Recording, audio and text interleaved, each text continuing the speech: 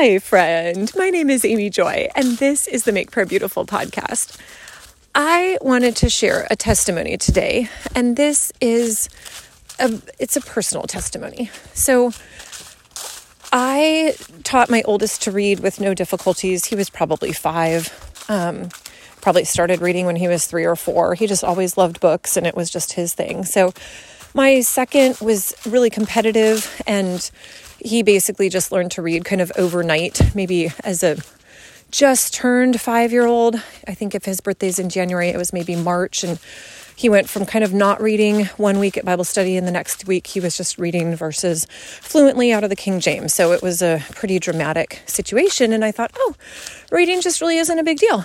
And then when it was time for my third to learn to read, he made progress, but it was like he constantly fell a little bit more and more behind. And he was maybe 3 years behind. And it wasn't until he was a young teenager that I realized, I've never actually seen him read something for fun other than maybe Calvin and Hobbes while he's eating. And is he actually reading, or is he just looking at the pictures and kind of remembering overall what the storyline is about? I'm not sure, but it was a little sober-minded reminder to me, like, wait, I've never seen him actually read.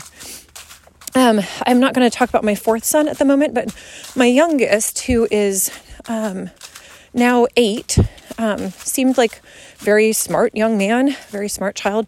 And I would try to teach him to read a little bit when he was 4 or 5, 6. He always seemed a little bit bored to me. There's a 5-year gap between him and his next oldest brother. And I thought reading would be a great pastime for you to fill up your hours. And he just wasn't very interested.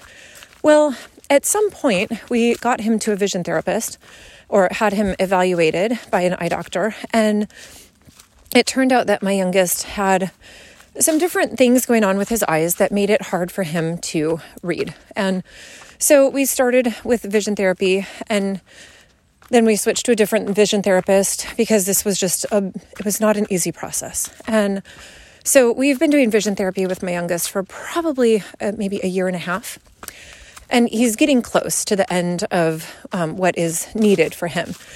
And what is fascinating to me is when we went on our family vacation in September this year, my youngest, well, all of us, wrote cards, kind of like blessing cards, or just what we think of the different people in our family. So something encouraging, or just something that makes them think of us. So I was the person who assembled all of these little booklets of nice cards. They're probably like 5x5 pieces of cardstock, and you can put them into little photo album sleeves kind of. And so then that becomes a cute little gift to give. But anyway, so one of them for me, somebody drew like a bunch of curls, like hair curls outline, and then some folded hands in front of the curls. Like, that's all. There's no face, but it was like, this is who I see you as, like a curly haired praying person. And so it's not meant to be super deep, although some of the more thoughtful people who truly wanted to bless have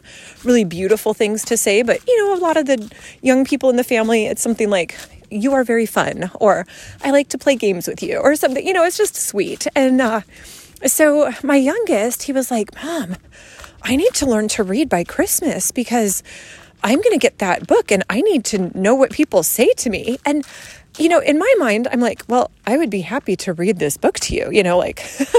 I'm not even sure that most of the words are first, second, or third grade vocabulary. Who knows? I don't think anybody wrote innovative on his card, but it could happen, And yet for him, it was like, no, I need to learn to read by Christmas. And so he got up one morning, this first week of December, and he was like, okay, I'm ready to read. It's 6 a.m. And I was kind of like, wait a minute, you're not supposed to be up yet. What are you doing?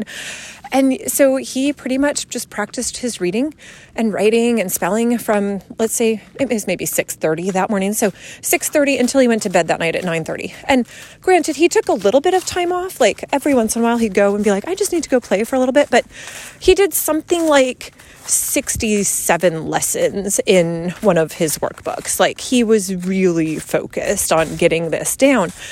And that was a pretty big leap forward. And then as the days passed and he continued to get up at 6 or 6:30, raring to go, he did eventually kind of hit the wall where he got up and was like, I actually am just kind of sad and tired. I think I'll go back to bed. And even though he didn't, I was like, yes, please do, because you are actually a little grumpy. But what was really fun is now that he's had this kind of big push, I woke up this morning after about 4 days of this, and the Lord said, Amy, why don't you actually give him a book to read that doesn't require him to also practice his writing and his spelling? Like, that's kind of the thing that's slowing him down.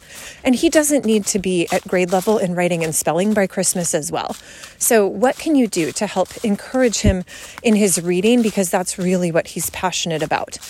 And so I pulled out Ling and Ting, which is by Linda Sue Park, who's an amazing children's author. If you're looking for good books, you know what? It's not by Linda Sue Park, is it? No, she wrote other good books that are very lovely.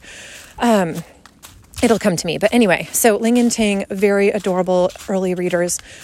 And Caleb sat and he read the first chapter of the first one. And I was so blessed by that. And then he went off and played. And a few hours later, he came back and he read the second chapter. And as the day went on, he gradually came and read through the entire little 6-chapter book. And granted, the entire thing had less than 900 words. But when you have a child who early in the week was reading things like This Is Mom, and he ends the week reading 800 and some odd words in a book that actually has a cute little plot and it's kind of self-referent, and anyway, it's adorable.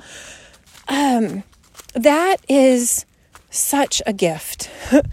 And so this was also one of the early things that I really was just pressing into when we hired Bob Perry to pray back in June of 2020. And it's been 18 months since we hired him. And for a long time, there was not a whole lot of shift happening. I mean, vision therapy and vision therapy and vision therapy for a year and a half, incremental progress. And yet we can look back at the last year and a half and then even ahead to say, there was finally a large enough carrot to say, I need to know what nice things people said about me. I'm going to learn to read by Christmas. And so, Lord, I come to you with this testimony. It's not been an easy road, Lord. And so I thank you that for my son, who is now 8, that this week he read Ling and Ting. I thank you, Lord, for the way that you've put in him a drive and a focus and an ability to not get distracted, Lord.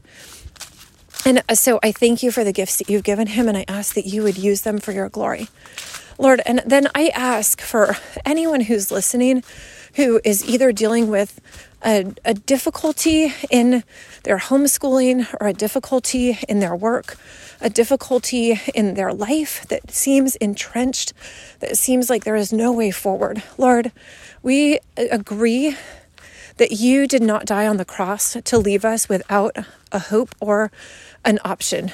And so I am asking, Lord, that you would be the God of the way forward, that you would be the God of the breakthrough, Lord. And so I thank you for that.